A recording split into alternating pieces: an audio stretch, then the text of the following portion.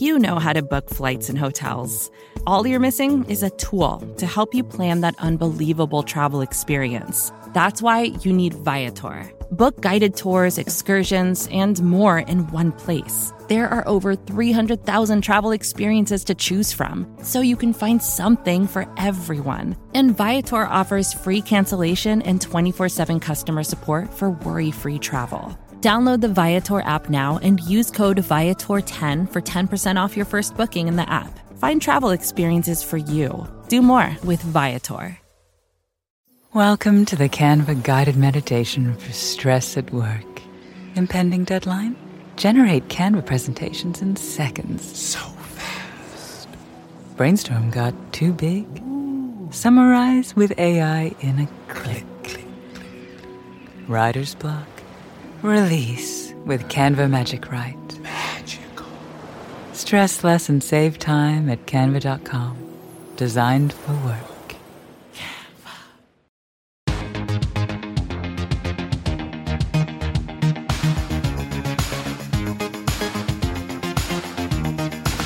Hello, and welcome to Good One, a podcast about jokes. I'm your host, Jesse David Fox. Hey, thank you for listening.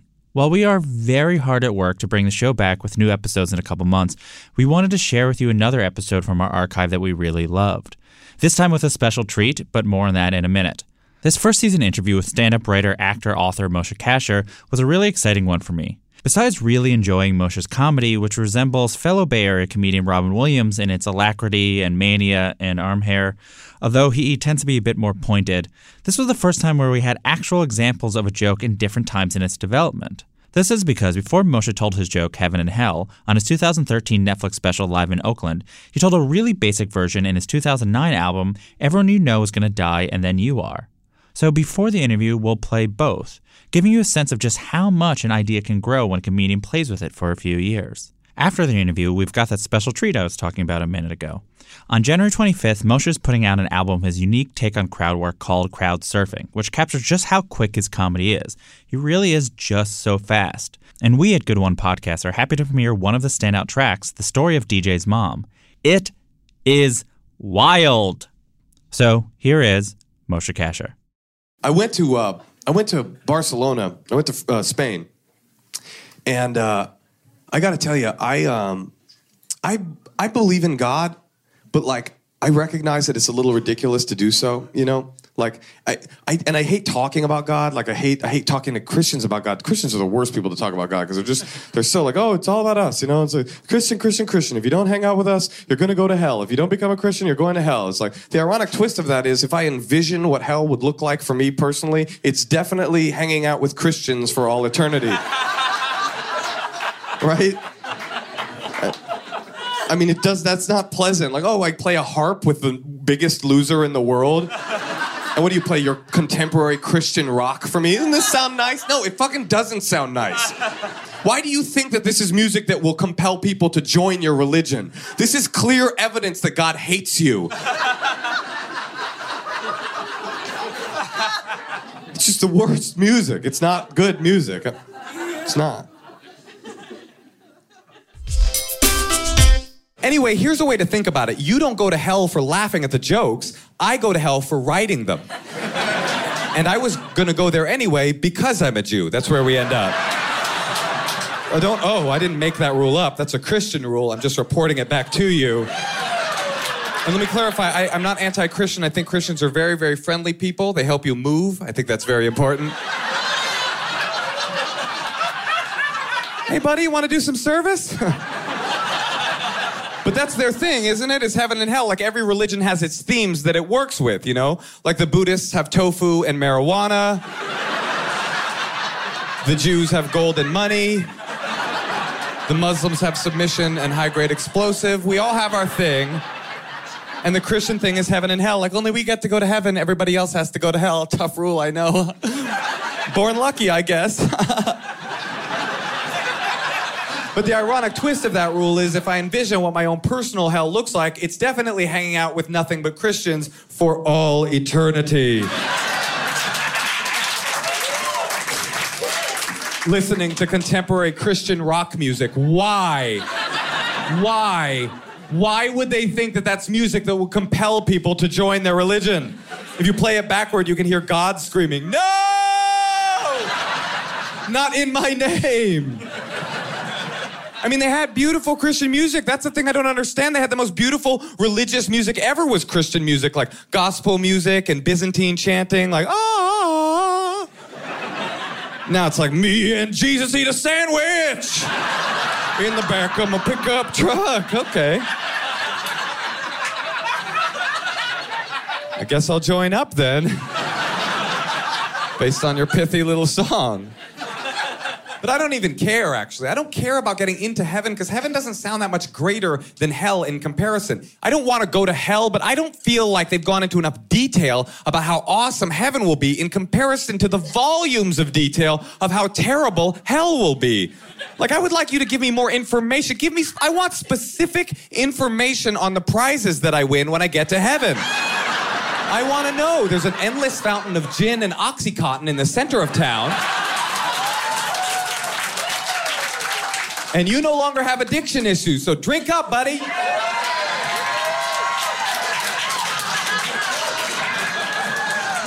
I want to know, there's a free Cadillac Escalade for everyone in heaven, and you don't look weird driving them if you're white. I want to know. But all they do is tell you about the negative parts of hell. Like if you've read Dante's Inferno, which I have because I'm smarter than all of you, you will know that there are very intricate descriptions of what hell is like. Like the first, there's layers. So like the first layer is a river of boiling shit that you swim in for 1,000 years. Then the second layer, you eat rust for 1,000 years. Then the third layer, you shit the rust out into a riverbed. It's very painful. I'm like, I'm totally convinced. I don't want to go. What do I get if I'm good? What do I get in heaven? They're like, a harp. A harp? Can you imagine? Can you imagine what it would be like if you sacrifice the important things you need to sacrifice in life in order to get to heaven, like marijuana and anonymous blowjobs, and you get up there? And it's exactly how they envisioned it for you in the cartoons. Like, hey, welcome to heaven. Here's your harp. You're like,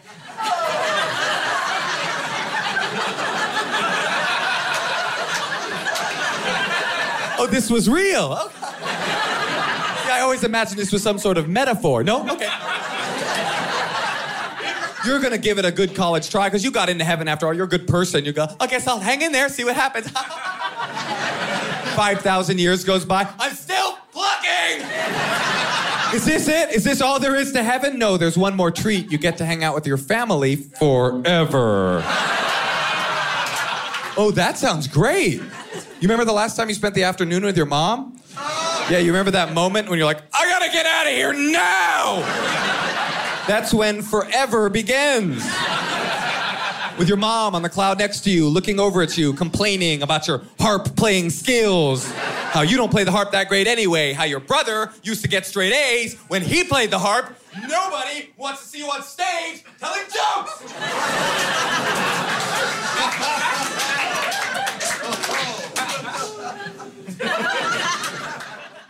I'm here with the man behind that joke, Mr. Moshe Kasher. The man behind the harp. Man behind the harp. That's your title. I haven't heard that joke in years. I would say that joke was a career-defining joke. But the first clip you played, man, I was really shocked with how half-baked it was. It's so rare do we have such discrete versions of the joke to kind of reference. Yeah. The first one's from your first album, which came out in 2009, but I feel like it was recorded in 2008. And then the other one was from your first special, which came out in 2013. So, you know, it's like I'm really interested in those 4 years. So in the original joke, you have the main point, which is your idea of hell is what people think heaven is. Yes. And there's the harp part, and Christian rock is bad. Right. But there's not even like what? Like a punchline? Is that the word you're looking for? Look, I can tell what was happening in there. I realized it re-listening to it. I had a nascent idea for a bit, and I was feeling myself. That's what it was. It was my first album. Things were going really good. Yeah. And I was like, you know what? I'm going to try soft shoeing some stuff. Because like the Barcelona bit, I remember doing it. I don't think I've told it ever before or since. It wasn't really a bit. It was just kind of like a story of something I saw in Barcelona. And that was the setup to that thing. And I was just kind of like freewheeling, doing my thing. But I will say that I have always been fascinated with the notion that one of the main facets of Christian dogma is that they are the only ones that get to heaven. because as far as I know, they're really the only religion that believes that. So that was always a fascination of Christian dogma, is that they could believe that. So, but you kept on doing it. So after you performed it, then you must have known like the joke isn't finished. So what were you thinking about the section of the material, kind of going forward? I clearly knew it wasn't done because it became truly that bit, as you could hear, it was long and sophisticated, and not to toot my own horn or pluck my own heart, but it turned into a really like highly structured, kind of big, meaty bit. Yeah. It became, like the backbone of my set was that. And I remember also being really struck when I read Dante's Inferno in college about how intricate the detailed structure was.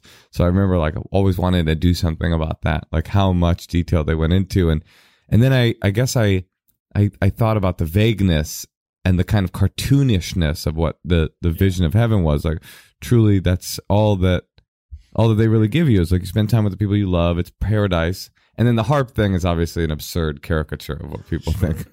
Yeah, harps are a good example of that.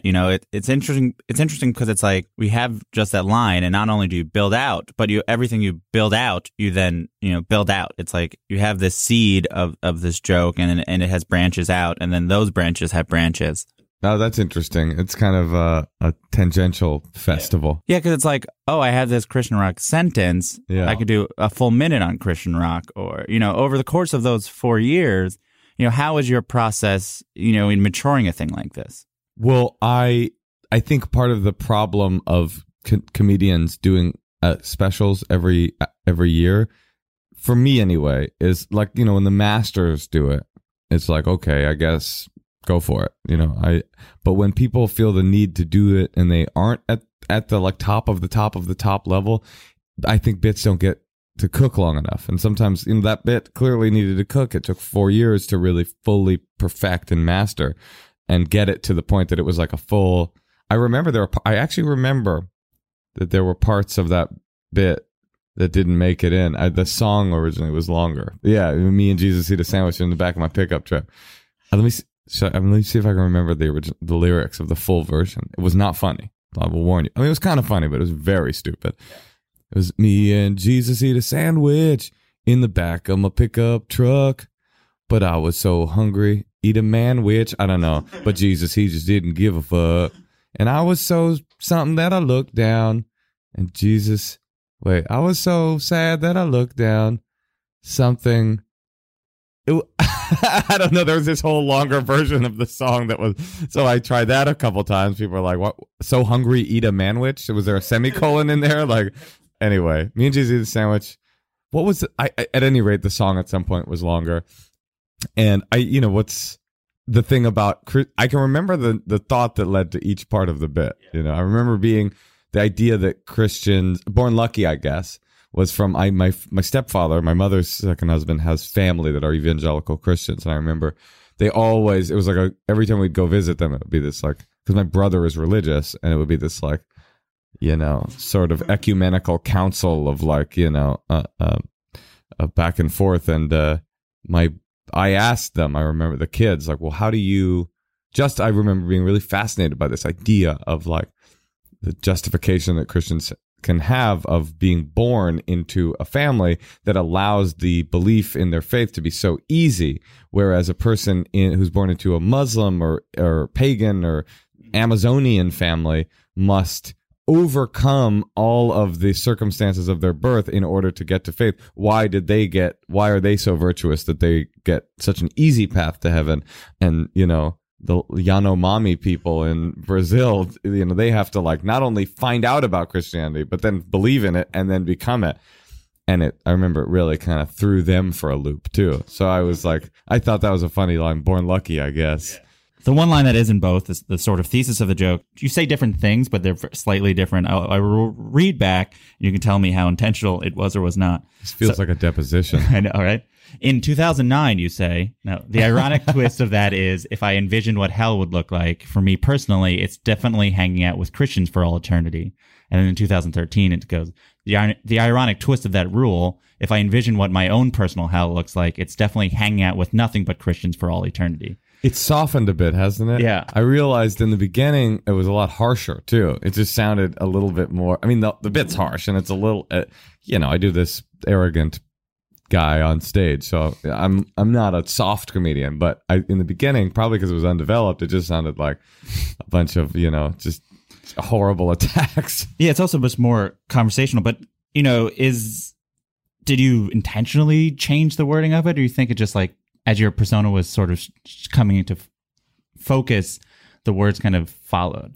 I think that, no, I did not intentionally change it, but I think it's more precise. If I was to talk about what my own personal hell would look like, I think that's a more interesting and colorful idea. And then Nothing But Christians for All Eternity, I think, is a more soft and less harsh reality. It's like, the first part is just, I don't want to be around Christians. That's what that sounds like. Yeah. And that's not it. And in fact, I softened it further, right? Yeah. Which is, I'm not anti-Christian. I'm not. I think Christians are very friendly people. They help you move. Yeah. I think that's very important. Yeah. It sort of like brings them back in. Yeah, because the reality of a stand-up comedian touring through the country is 2/3 of the people that you're performing in front of are Christians. Yeah. So you have to find a way to get them to laugh the whole time. And they can. There's a lot of little back and forths, pushes and pulls, like terrible Christian music. You had great music. Yes. There was great Yes. music. There was this beautiful gospel.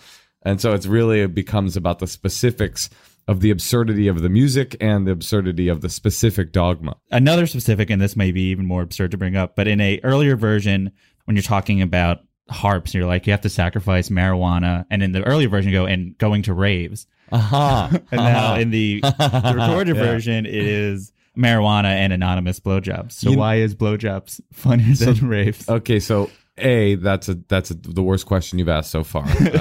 I think that's pretty obvious. Yes. No, I guess raves actually technically could be thought of as slightly funnier. But first of all, I think that's a callback to another joke. It's possible. The clip, because the clip doesn't show. I think it is, because there's another joke that I do about another true Kasher classic about how I would rather be gay. About how awesome being gay is and it's this whole bit about anonymous cruising parks. Yes. How amazing it is that there's a bush. You can walk up, there's certain parks you can walk up to a bush, any bush, and there's a man inside of that bush waiting to give you a blowjob. Right? He doesn't care what you look like. He's just waiting in there like a duck waiting for its foie gras feeding tube. Blah, blah, blah, blah, blah. Sure. So the point of it all is, sorry to, I know people are blushing right now. But the point I think that's what I was getting at, was that's you're giving up that thing, that awesome thing that we discussed earlier. It's a mini callback, because it's not like usually a callback. I've never been very good at callbacks. Yeah. But usually a callback gets you this big, like, oh, no, he didn't. In between the two, you wrote and released your memoir, Kasher and the Rye, which you've said you're the thing that you're most proud of. That is true. What did you learn? Although I just reheard that bit and I'm leaning towards that bit. Yeah. What did you learn about writing and writing comedy, and how did your comedy change just from the fact that you wrote that and also the process of writing that? Well, what I wrote in that book was very different stylistically than what obviously than the stand-up. I mean, first of all, when I was a young man, when I was a kid, I never dreamed of being a stand-up comedian, but I did dream of writing a book. And when I got the book deal, I was very interested in writing a book that wasn't, as I call them, take a shit books. These, like, a lot of these comedians, you read their book and it's like, oh, okay, so you got like a book deal, and then you just like, we're like, ugh, I gotta fill in 200 pages. What should I do here? I wasn't interested in doing that. I really wanted to like give, also because it was my life story. It wasn't just like a humorist, here's some bits. But so that was a whole other process than stand-up ever was. It was sitting down 2 pages a day. That's how I did it. I would try to write 2 pages a day, and if I missed a day, I'd write 4. And also there was this whole process of memory, which was really interesting as far as memoirs go. That like memory is such an interesting thing. As I say in the foreword of the book, is like, you don't know how many memories you have until you stop, turn around, and dive into the dark, cold water of your deep memories. And the more you get in there, the more you realize, whoa, I remember all these things that are kind of, which is weird. It's like, what are they doing in your brain? If they're there and you never access them and never use them, what are they doing down there? But I definitely was able to do that. But I was also very concerned in making sure that it was a comedy book. And I thought that the comedy in that book, I learned 2 things. One was that comedy is a really beautiful vehicle to transport sincerity and emotionality on. So a lot of what I think the power of that book is, there are certain jokes, actually, if I could, I would go in and take out. Yeah. If I could do another edition, I would take certain jokes out that were a little too jokey and a little too crass. But generally, the book, I feel like, is laugh out loud funny until all of a sudden you get to like the middle and you're like, oh, wait a minute, what's happening here? And then by the end, you're like, oh no, you've been sort of almost hoodwinked into coming into like a dark story, which I think is pretty powerful. So the first album you recorded probably like 7 or 8 years in to comedy. What you said was 2008? It was 2009 it was released. I feel like it's probably recorded in 2008. Probably six years in. Yeah. I think. And then the special was about 10 years in. You were an incredibly different performer between the two things. Like the first one is so much slower and you're like, there's ums. I remember not in this joke, but in other ones, there's like, you almost have like a Mitch Hedberg cadence, which is not something that I associated with. Because listening back, I was like, this is not. That's interesting. But it's kind of thing I think like everyone kind of did at that point. And then you're so much faster. Everything is. How did that change? Were there certain moments in those 4 years where you kind of like, when did I become a fast talking Jew? Yeah, that's a good question. Yeah, I think that as time went on, my bits started to become longer and longer and longer, and that became part of like the signature of who I was as a performer, which isn't great. Yeah, well, it's great, but it's not like there's certain things it's really not made for, like late night TV. Yeah. I'm not like built for that because that's that was my signature bit. That's it's a 6-minute bit or something like that. And, I got a bit I don't know if I can even call it a bit. It's like in my next special that I will be doing, which is probably 20 minutes long. So, I mean, it's a long story and it goes, it like spins off to this bit, then comes back to the original story. But that I think happened pretty organically. I think that I do remember one breakthrough bit for me. It's actually kind of a hacky bit, but it was, in terms of structure, it became a breakthrough bit, which is about dating profiles on MySpace. Okay, just to date things. Yeah. And it was a little bit mean and harsh. I wouldn't like want it on TV. Yeah. But what it was a thing that had like all these different, like, started one place, went to another, became this long story. It's something about like, apparently there's a little bit of confusion about what your picture on your profile is supposed to look like. It's supposed to look like what your fucking face looks like. Yeah. Not some magic trick you played on a camera to fool it into thinking you were attractive. I mean, it's harsh. It was a harsh joke. I'm not saying it's not hard. But I had all these like little intricate details, like, what was it? To fool it into thinking you were attractive.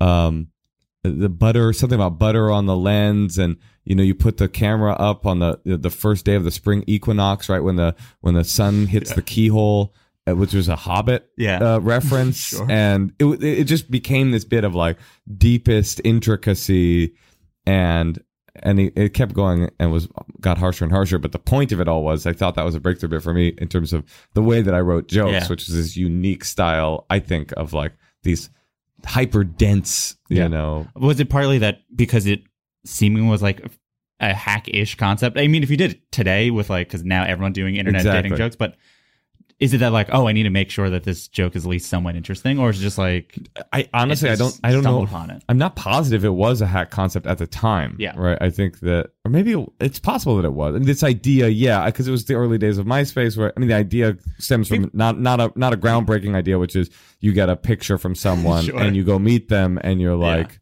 But I guess less people were meeting each other in MySpace. That's true. Yeah. And I remember there was a rhetorical device in there that was literally designed to get me laid. Literally. And it was like, I've some online dating, myspace.com/Moshe Kasher, find me, fuck me. That's literally what I said. And of course it literally worked at certain points. So this dates me. Anyway, I'm not saying I'm particularly proud of the bit, but it spoke to my process as a comedian, this like fast talking, rapid fire kind of juggernaut train of bit. The sort of other two things which you touch on a little bit, which is if you've read Dante's Inferno, which I have because I'm smarter than you, right? Which very early on you make that claim, even though at first you assume they have read Dante's Inferno. And then the other, and there's just sort of that anger, like you're aware that you want to feel like you're condescending or not condescending to an audience. Are you trying to communicate anger to the audience? Definitely the condescension is deliberate and only works when the crowd is in love with the idea that this like vulnerable idiot, brilliant idiot, or whatever character it is that I'm doing on stage is this like, you know, I always call it like highbrow, lowbrow. Yeah. That's like that's the area I really love. Is like I'm talking about stupid things smartly or smart things stupidly. Yeah. And so the bit, obviously, if people think that I think that I'm smarter than all of them, it's not going to be a good night at the office, right? But if everybody recognizes the inherent kind of like vulnerability of a person, stupid vulnerability of a person saying that the fact they've read Dante's Inferno in college means they're smarter than everybody in the room, is that, you know, that if they get a laugh there, I'm in a good zone. Yes, they're like, essentially you're saying they have to think of you as low status so that you're trying to be high status. I think that's right, yeah. Not that you're like, yeah, I'm a high status person. I'm just like coming here and be like... And anyone who thinks that I'm being serious when I say that, and I've had obviously every internet comment available, it's like they hate me because they think I'm literally going, I'm smarter than all of you. It's like... They literally, I mean, I am literally saying that. But anytime I'm saying I'm amazing on stage, it's probably because I mean, like, I'm not. Yes. You know, it's Jewish history and comedy is tremendous. American comedy is really like half Jewish, half black in a lot of ways. Mm-hmm. So what is your relationship to the history of Jewish comedy, history of Jews in comedy, the history of comedy about Jews?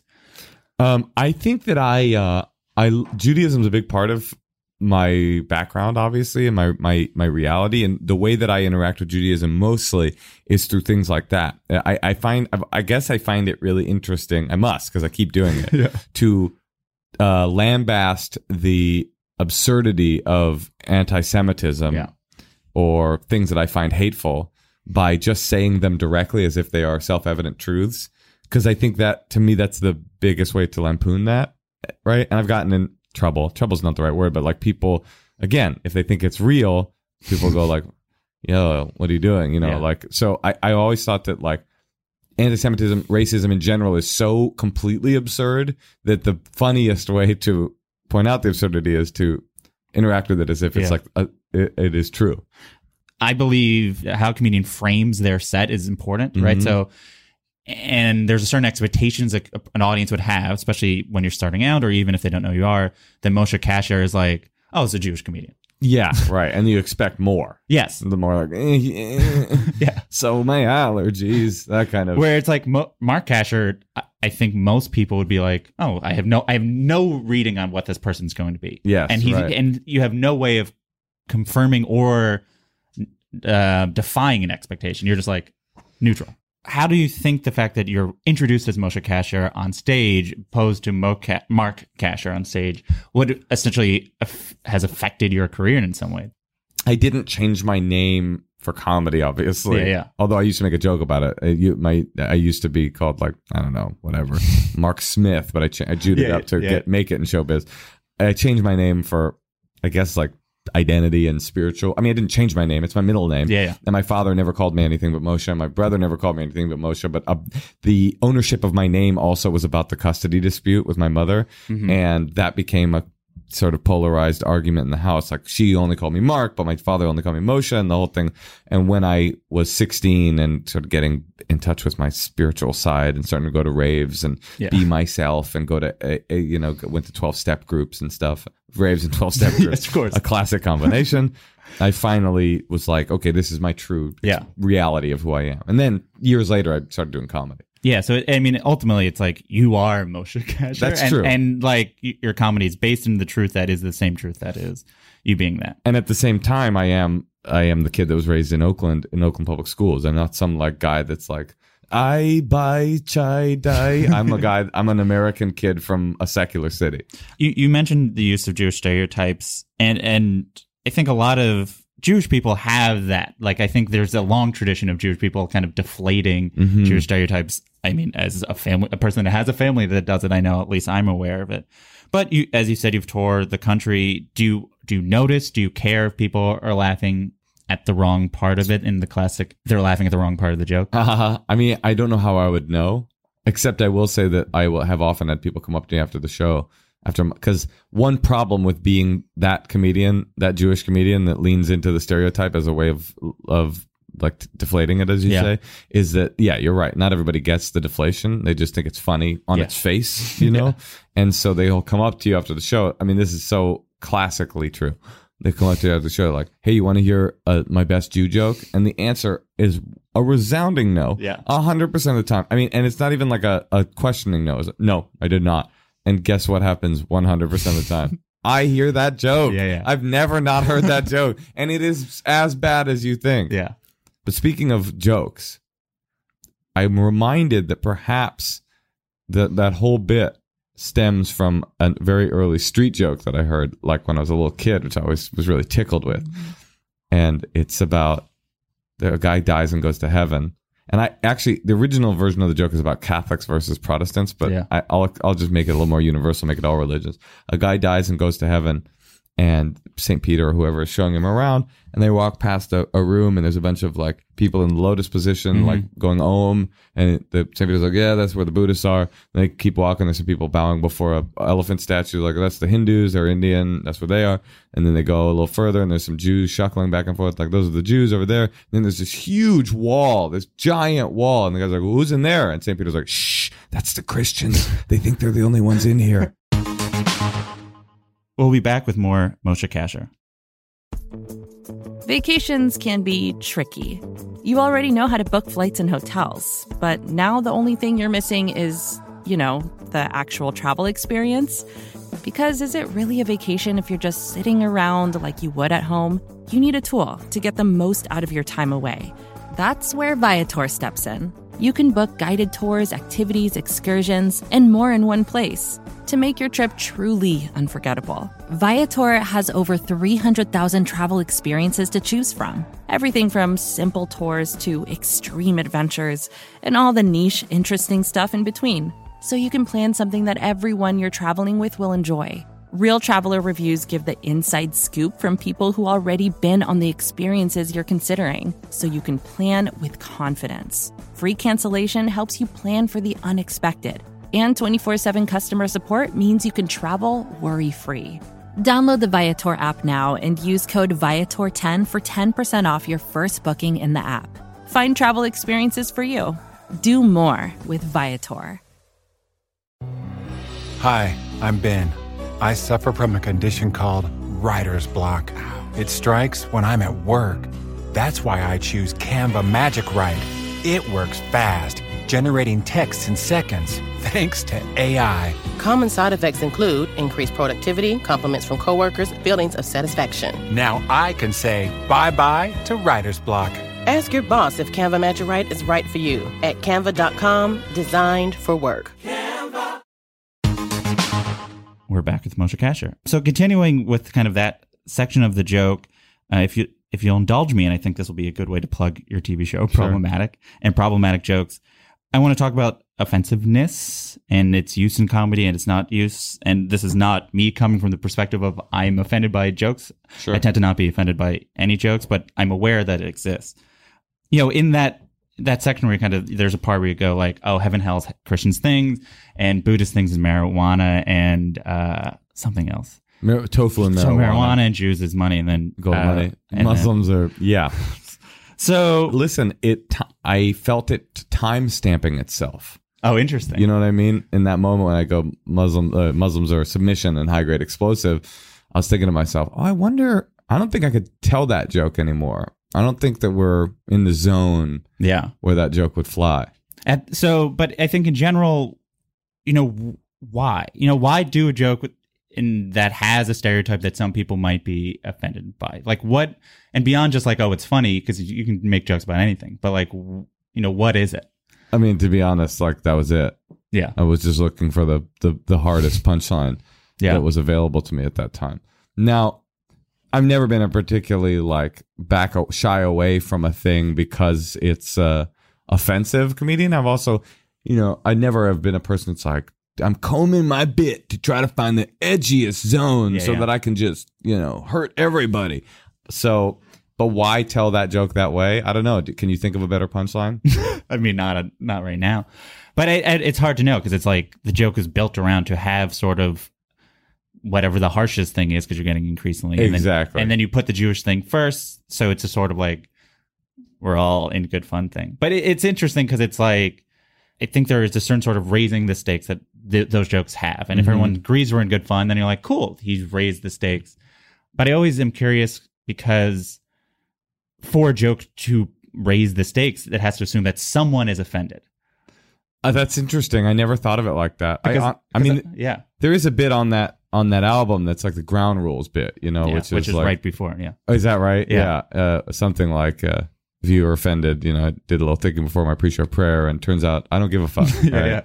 What was it? It's like, don't worry. People come up to me and they won't stop people. They'll come up to me and they'll say, I was very offended by what you said tonight. And I go, oh, well, I was just kidding the whole time, actually. Yeah. So, but that conversation has changed since that album came out, right? Yeah. Now there's this whole new conversation, which as a comedian, I got to say I love, which is about like, you know, intent is not about, it does not equal impact. And, you know, that excuse won't fly anymore that you were kidding, you know, jokes are destructive and blah, blah, blah. Now, I'm not on board with that argument that jokes are destructive to humanity. I think that there are bigger issues, and I don't think that I do not necessarily ascribe to the belief that jokes perpetuate violence and racism. I think that they lampoon them most of the time. Yeah. But I'm not saying, I could be wrong about that. Yeah. I'm not a sociologist or an expert, and you know, as I once heard Bill Maher say, a person who everybody finds very offensive, whatever is good for me as a citizen is bad for me as a comedian. And I thought that was a really interesting point. Like,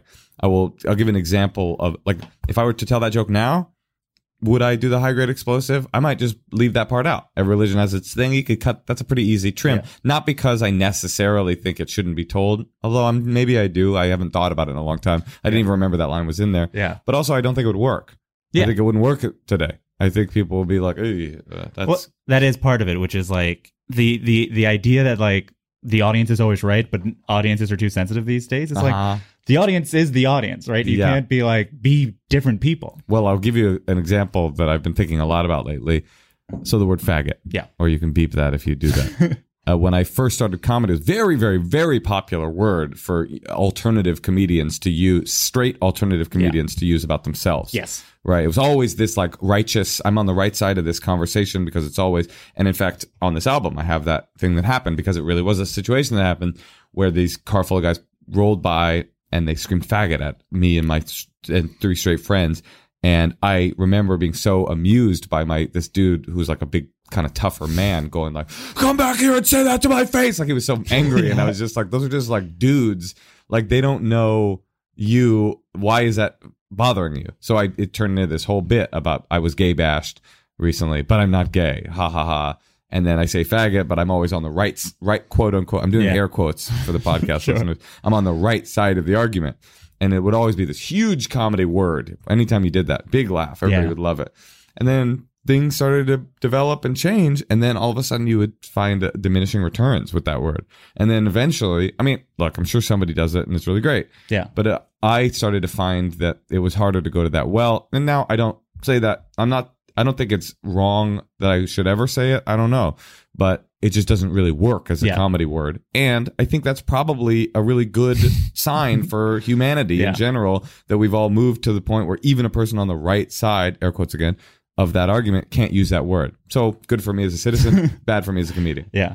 I mean, I think there's also like, I think some comedians, and I don't necessarily think this is the case with you, but that there's that idea that comedy is agreement, or like laugh as an agreement. Yes. But if you can get someone to laugh at something they don't agree with, it's just like I guess an impressive feat for someone who does a lot of comedy. I mean, Patrice O'Neill was the ultimate example. I used to watch Patrice in San Francisco, which was like, that's a truly great experience, because you know, some women would walk out, but then you'd have these leftover, like, you ostensibly probably feminist, demographically feminist women who just begrudgingly were sitting there going like, oh, I hate this, but it is funny. You know, this is funny. Yeah. And Patrice was like the great articulator of that point. I am only on the side of funny. I have no agenda other than, is it funny? Yeah. And as a comedian, that's my primary agenda. As a like citizen and a progressive, I have other agendas. But when I get on stage, like, I don't really care about, I care about offending people only in as much as I don't want to hurt people's feelings in general as a human, and I don't want to alienate crowds as a comedian. Yeah. So I will tell the joke that it has integrity to me. kind of on the other side of that, which is, it ends up being kind of the second part of the joke, as the album is, you talk about YouTube comments to a version of the joke.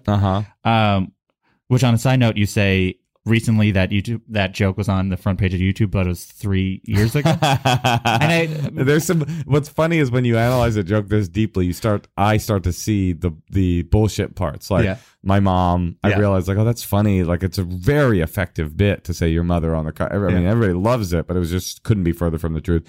I was recently on the front page of YouTube. I just said recently, the funniest part about stand-up is when somebody goes, a crazy thing happened to me today, and a comedian in the back of the room will always look to his comedian buddy and be like, nah, I don't think that happened today. This bit's a little too developed for this to have happened today. The only time, and I think maybe I've seen it since, Hannibal, I think on his first or second album, goes 2 weeks ago when I started writing this bit. That's great. That's really a nice like deconstruction of that phenomenon. Yeah. So, and I assume you said recently the first time. You're like, well, recently is the word that starts this bit. Yeah, exactly. I think that's it. These bits, they become codified without your consent. Yeah. You know, you look back and you go, that's how I know how to make it funny is with this rhythm. And if I try to undo the rhythm, it's like, and why? Like, who cares?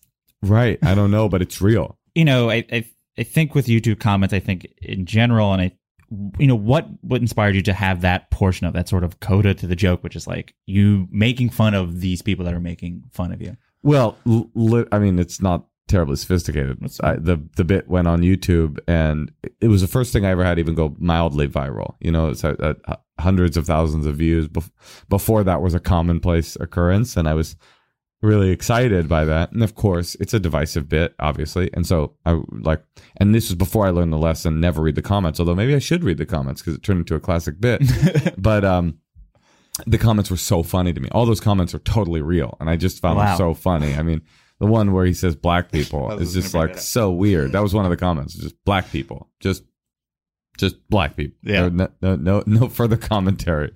I mean, comments are an extreme example of this, but I think now knowing kind of the career that you've had since it, and I think it's interesting when stand-ups do that, is like stand-up or comedy that tries to create conversations or trying to be a conversation. I think some stand-ups try to think as if they're having a conversation with the audience, but the audience isn't speaking. Mm-hmm. With that, with How Tall Your Podcast, with Problematic, what is your relationship to your stand-up as a frozen thing that is just you monologuing, or you and your desire to have people kind of be talking about the things that you're talking about? Well, have you ever seen me live? Yes.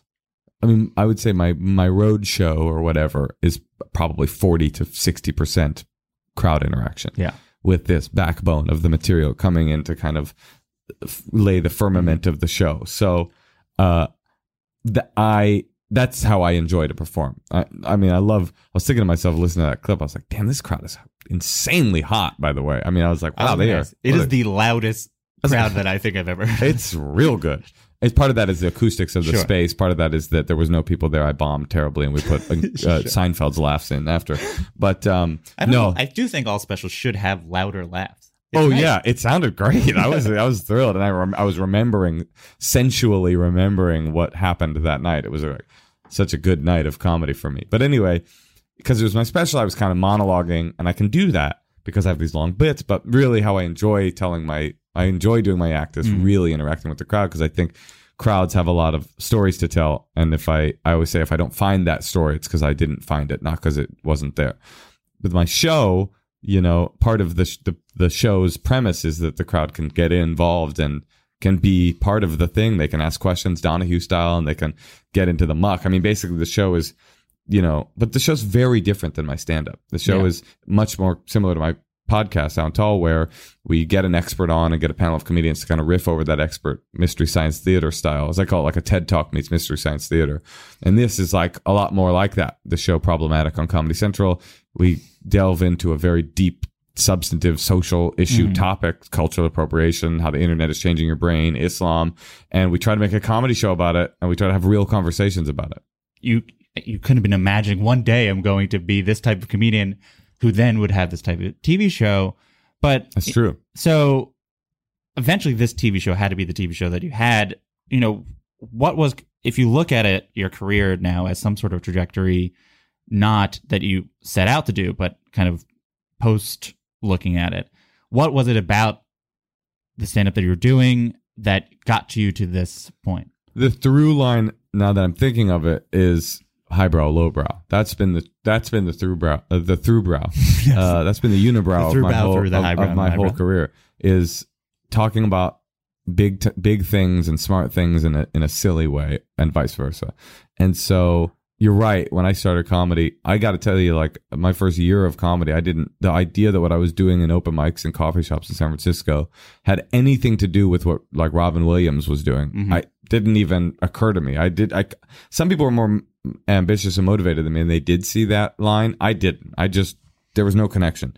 And then slowly I started to see that connection was there. And then I eventually like wanted that connection so much that I moved to LA. Again, like I said, I didn't grow up with dreams of being a stand-up. I grew up with other dreams, you know, and this kind of fell in my lap. But what I care about is having a good time and having fun and laughing. And I also really care about conversations and talking about concepts that are difficult and challenging and you know, interesting and unique. And I think the bit actually speaks to that. So that's what the show is, and that's what a lot of my stand-up is based around, is having a good time and kind of like talking to the top of people's intelligence while appealing to the base of their genitals. You know, I watched some. Is the goal that someone leaves with an answer? Is the goal that people are entertained and then maybe they've taken away something? You know, what is the balance that you hope the show strikes, regardless of, you know, what it does? And obviously the show that's so specific takes maybe some time, you know, but in 3 years, let's say it works, and not, you know, what is working for something like this? For my show, I'm not necessarily interested in like a rhetorical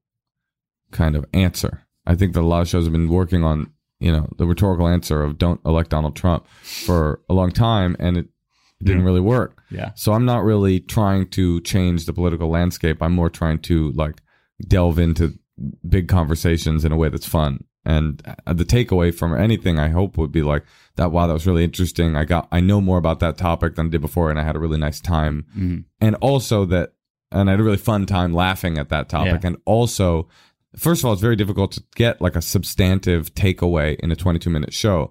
So what I think we've done in our show really well and nimbly is find a way to balance, you know, fast-paced comedy with like deep dives into sophisticated conversations that aren't boring for a Comedy Central audience. So I'm pretty excited actually about it. And what I want people to take away mostly, I guess, is that you can have conversations about any topic and that you shouldn't shy away from topics because they make you uncomfortable. Yeah, I think what's interesting is, you know, in the episode I saw, the moment where you would like, here's the takeaway, and then you kind of don't do a clear answer.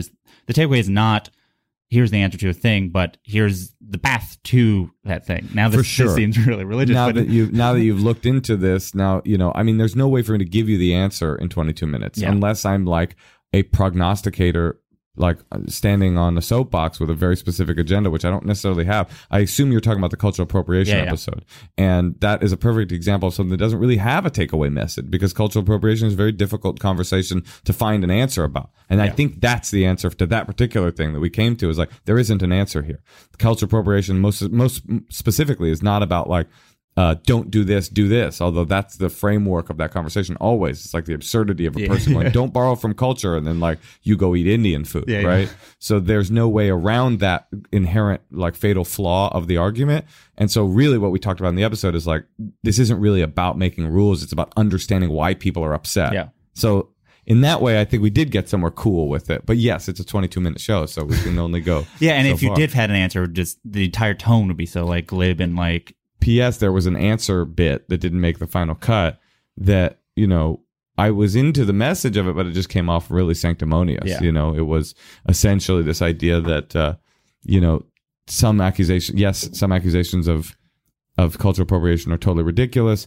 And you can look at a black guy and go, look, that dude's wearing khakis, and go, that's cultural appropriation too. But to you, it's just khakis. Right, it's not 1,000 death by 1,000 racist cuts. Sure. It's not a lifetime of weird indignities. It's just khakis, and khakis are cool, but they don't carry the weight of American history. Some version of that, but it came off a little bit like, I'm Mark Twain. Yeah, and I think then it reverse frames the previous conversation as like devaluing the other viewpoints, which I think what's interesting is there's different point of views, and ultimately you talk to different people and their response to it will help give everyone a more nuanced understanding of this thing, which is ultimately the best case scenario. My primary goal in this, and I've been thinking about this passage all week long from this in the AA Big Book. I don't know why that applies, but I've been thinking a lot about this passage, which is the line, to conclude that others were wrong was as far as most of us ever got. And it's talking about the process of resentment. And when you're angry at someone, all you ever do is think like, well, that person hurt me. And that's the end of the introspective period of this. But if you get past that part, then you can start to get into what's really going on. So that's what's really become of American discourse, is all we do is go like, oh, but that person's wrong. And that's when we stop listening. And I really think that that's when we ought to start. That sound means it's time for the laughing round, which is like a lightning round, but because it's comedy, it's a laughing round. That's very clever. Hey, thanks. Yeah. Funniest rap lyric you can think of. It doesn't have to be funniest ever, just whatever one that comes to mind. So there's no pressure that people... You know, one rap lyric I've always really appreciated from Too Short. As a white kid growing up in Oakland, you always really clung to these sorts of sentiments. Too Short once said, "There's no such thing as an Oakland punk. It don't matter who you are, you be in the trunk." And I just prayed to that concept to be true for many years. This one comes from a listener. He goes by Dusty Husky on Twitter, but that could be a name. Maybe it's Dustin. This is a version of a question. Do you have a joke that at any point that you're aware was bad or hack, and it might be still now that you kind of have that you still do because it kills? Well, I'll say this. There's a bit that I have right now that that the whole thing culminates in me saying "mom," right? And I know that people have an issue with that framework. Mm-hmm. It's this whole bit about the concept of the phrase "Are you trying?" And I set this whole long bit up about my mother and her lack of sexual boundaries. Now she brought me to like a vibrator shop when I was like young to buy me lesbian text-based erotica, rather lest I fall into the oppressive regime of pornography. This whole long bit about how inappropriate my mom is sexually, and then later I do this bit about, are you guys trying, and how invasive a question that is, you know, and how there's all this sexual backstory, and it becomes very, very vulgar, you know, and you guys trying, you fucking a whole lot. It goes into this very vulgar thing, and then at the end it goes, yeah, mom, we're fucking trying. And I know that sometimes people are like, mom, but I'm like, that's the best end of the joke, and it has integrity, and I'm not willing to stop. What's the first joke you can remember, and the last joke that you're currently working on? First stand-up joke that I did? It's actually on my special. I put in there's a little Easter egg. And it's the schizophrenic pride joke. That's the first joke that I ever wrote. It's this idea that homosexuality used to be considered a psychological aberration, but then we now realize that it isn't. How cool would it be if things that we currently think are psychological aberrations are a part of the framework of society 50 years from now? Specifically, how cool would Schizophrenic Pride Weekend be? That's like it's a pretty sophisticated... High-level first joke. The second joke you should have heard, though. I think that was something to do with, like, you ever notice when people burp, their burps smell like salami. That's why I've been eating nothing but salami, so that the next time some punk motherfucker is like, that smelled like salami, I could be like, that's because it is. So, you know, I had a good first one, then we did a deep, deep, deep falls from grace. That is truly different. That is highbrow, lowbrow. I think that might just be lowbrow.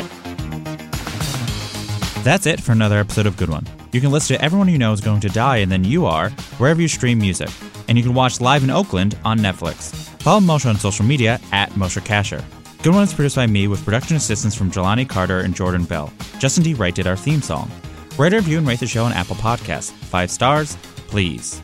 Email any comments, questions, or laughing round suggestions to goodonepodcast@gmail.com. I'm Jesse David Fox, and you can follow me at Jesse David Fox. Good One will be back in a couple months with new episodes. Until then, as promised, here's the track DJ's Mom from Moshe Kasher's upcoming album, Crowdsurfing. Let's start easy, right? Anybody here have a sex? Anybody here have a sex? That's how a curious Italian man asks you if you're a virgin. Anybody here have a sex before? Anybody like a pasta or a sex? Either one. It's a similar situation. This has been a character, horny Italian man, or as we could call him in shorthand, Italian man. The Italians are so horny. Anybody have a sex story that, I don't want to be, the creep has raised his hand. Very nice.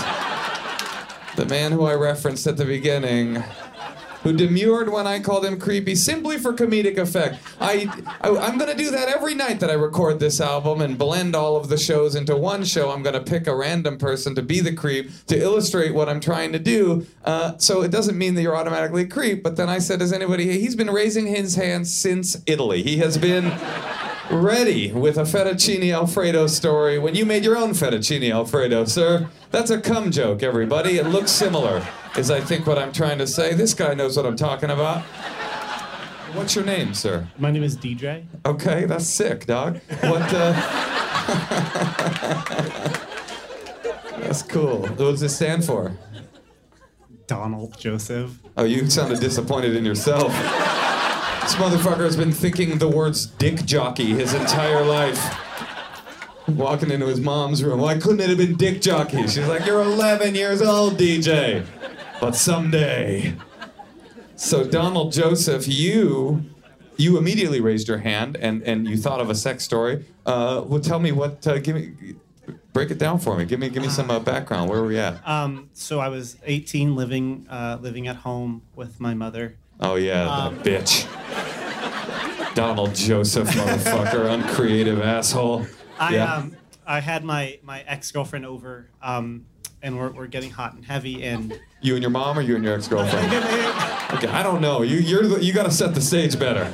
So basically, my ex-girlfriend and I were getting hot and heavy in the bedroom, and we found... When you say hot and heavy, are you from the 70s, or like where are you at? No, okay, you're getting hot. Where are you at? What's going on? Is she fingering you? What's happening? So she's You don't want to answer that question? I respect that. He's like, I'm actually trying to tell a story. I'm not going to disrespect her or myself by playing your vulgar little game, sir. You want vulgarity? Go to the man in the V-neck sweater in the front row. How are you, sir? Okay, so you're hot and heavy. You're in there. Yeah. So she's 2 knuckles deep, and? So she... By the way, are you with a date right now? This is my fiance. Does she know this story? Yes, she knows Okay, this story. cool. Good. Do you know what story he's about to tell? You have an idea. Oh, old dick jockey here's got a few tales to tell, does he? Okay. He's now asking her a question. I don't know how she plays. Sorry. So my fiance bursts in the room. Sorry. Okay. So you're hot and heavy. So yeah, so she's kissing me and she notices. Oh, you were hot and heavy. You guys were kissing? Oh, DJ. Okay. She notices something off the side of the bed. There's a strap there. A strap, just a strap. We all wanted there to be another word after strap, just so you know. Okay, so she notices in the corner there's a strap? Of my bed, there's a strap. There's a strap? Or are you like from the streets? You're like, I have my strap was right there. Because you never know, player. These streets, I hear you. This did happen in Florida. So okay, there's a lot of gunplay in Florida, I guess is the joke here. She sees a strap. There's a strap on there. Strap and then on there, comma.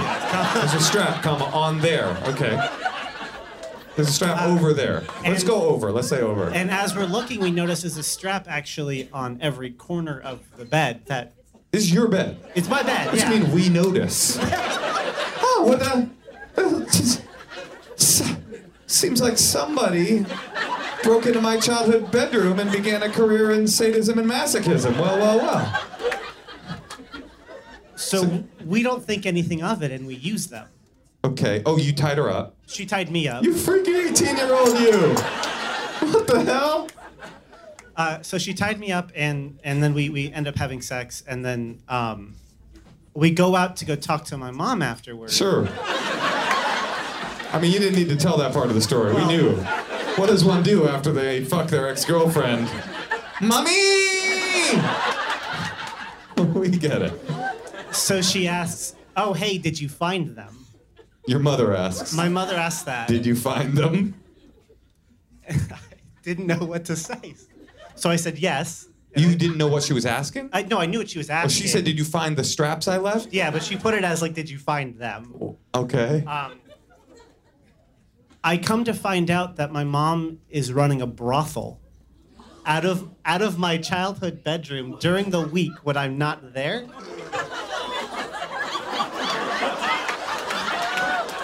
This is the best Airbnb ad I've ever heard. This is unreal. Wait a minute. So you're with your dad during the week? I'm with my dad during the week. What's your dad do? What's his deal? My dad is a government contractor. Okay, sure. That's what I wanted. I wanted the most boring thing possible. And your mom's just like, when DJ's away, mommy will play. She was actually like one of the top Craigslist madams in South Florida. Okay, I just want to put a pause in your story. For the listener at home, I promise you, there are no plants in here. I'm as surprised as you are right now. And the way that your mother, the manager at the bordello, decided to tell you, hey, by the way, I run a sex worker ring, was not, DJ, have a seat, I have to have a serious conversation with you. It's, hey, dog, did you find them? Yeah, the S&M straps I left in your childhood bedroom. So what did she say? So she sits me, we have the conversation, and the conversation. Classic. She very nonchalantly tells me that she's running this during the week, and if I'm okay with that. It's a little late, Mom. I came on them. Wait, what? Do your parents, where are they now? So my parents are divorced. My mom's like a raging lesbian. A raging one? Like, yeah, she's just like, give me some pussy, I'm hungry! Yeah, I like being gay! What do you mean raging? She's just not casual about it. She's not a casual lesbian. I thought lesbianism and being casual were kind of intricately linked or whatever. She's a more formal lesbian, you're saying. She could go pro. Hello, enchanté, and welcome. So she sits me down. My girlfriend's there too. Oh yeah, no, I know. I'm clocking her movements. So she's there, and your mom, how long had you been dating her? We were dating for maybe a year and 6 months at that point. Okay, and so your mom was like, she would want to know too. I mean, that's the part that I don't understand, I'm having a hard time with, is why didn't she have a private... Well, so they're like, because of the relationship I was in... What if he started crying? It'd be so good. I'd be so happy. I mean, I wouldn't. I want your joy to be... No, I just was never away from my ex. Like, her and I were just kind of always together, so... Right, you were in some ways tied together. Some booze and some applause. That's what maybe I'll call the album. Okay, so she says, I run a bordello out of your childhood bedroom. Right. And what came next? You, I guess. I mean, I wanted to be like the cool, like hip son. I was like, okay. It's so funny how the tables are turned here. I just wanted to be cool. I didn't want to be like a lame-o around my mom. So I just said, okay, cool, just make sure there's always condoms. For what? For the customers? Well, what a conscientious man you are. I just wanted to make sure that there was condoms in the room for me to use on the weekends. Okay.